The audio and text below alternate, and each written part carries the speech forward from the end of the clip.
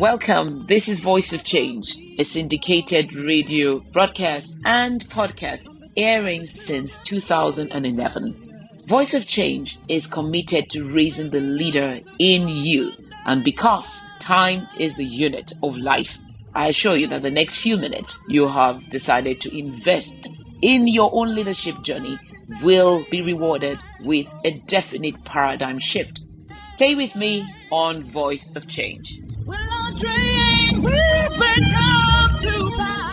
I have often wondered what sparked my interest in leadership.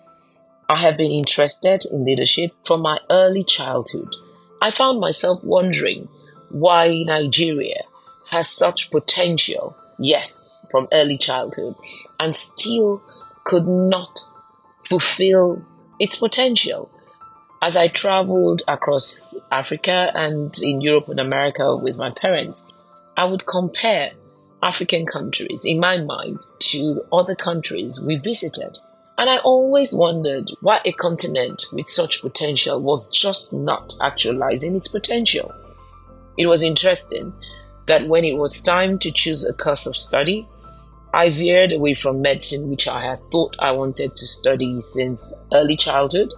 And when it was time to go to university, fill the forms at the age of 13, I found that I was drawn to architecture.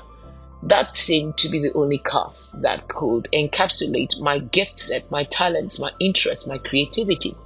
I found that I had zero interest in medicine, especially anything to do with bodily fluids and emissions whatsoever.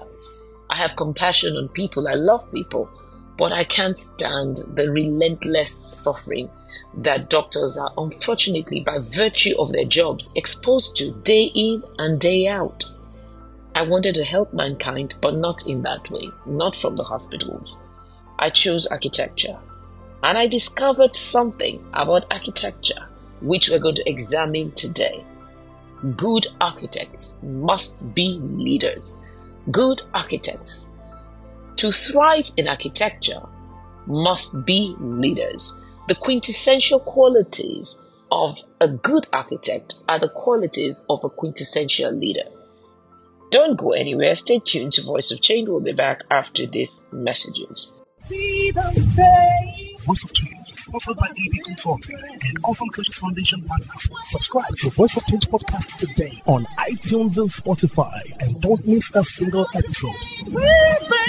Welcome back to Voice of Change. I'm your host, Olajumoke Adenowo, and you can reach me on Instagram at Jumoke Adenowo. The word architect comes from the Greek word architekton, and it refers to a master builder.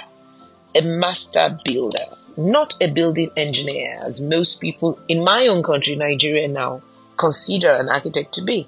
Most people in my country, and I say this in my work, New Heritage, published by Rizzoli, that most people in Nigeria, even the elite, do not know who an architect is.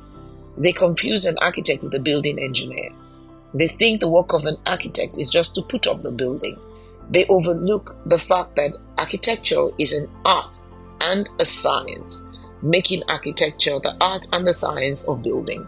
In fact, because of the process by which candidates are selected to study architecture, a lot of people who are better off studying engineering end up studying architecture in university, sadly.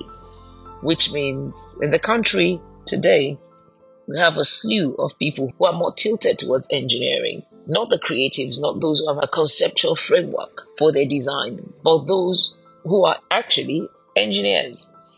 It will be 3 decades of AD consulting my own practice in April 2024. I've been practicing architecture for about 35 years now, making me conversant with the subject that I'm speaking about today. A good architect is a person with talent, but not just talent, but honed skill. Honed skill. The word architekton, the Greek word, actually comes from 2 words, archo and tekton. Archo or archos means from the beginning, and the word tekton describes a highly trained technician. When we compound the word, it forms architekton, an architect who is responsible to begin a project and to lead it to its completion.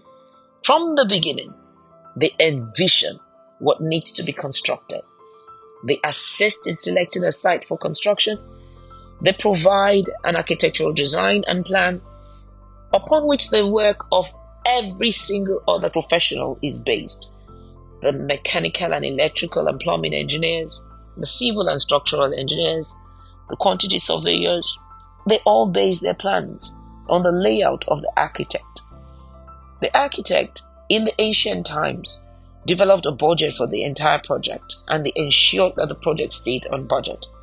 They meticulously oversaw all workers on site, and they were under the guidance of the architect to build what the architect had envisioned, to make sure it was true to plan, it stayed true to vision. Architects then, therefore, had to be people of accountability and integrity, because they always acted on behalf of another, and that is the client. Because they put together huge teams of workers, architects had to be leaders who understood that it took teamwork to bring a project to reality. The fact that they had to put together huge teams also meant they had to know a little about everything. Right now, as I work with structural engineers, I have to know enough about rebars, enough about reinforcement, enough to know when something is wrong, even when the structural engineer is not around on site. Though I do not, as an architect, I do not hold the liability for the work of another. I must know enough about the work of another. I am not legally responsible. Although in some states, like I hear Lagos State, punitive actions are taken against architects and other professionals for the failure of a building, which never has anything to do with an architect's work. An architect is not responsible for the structural integrity of a building. It is the work of a structural engineer.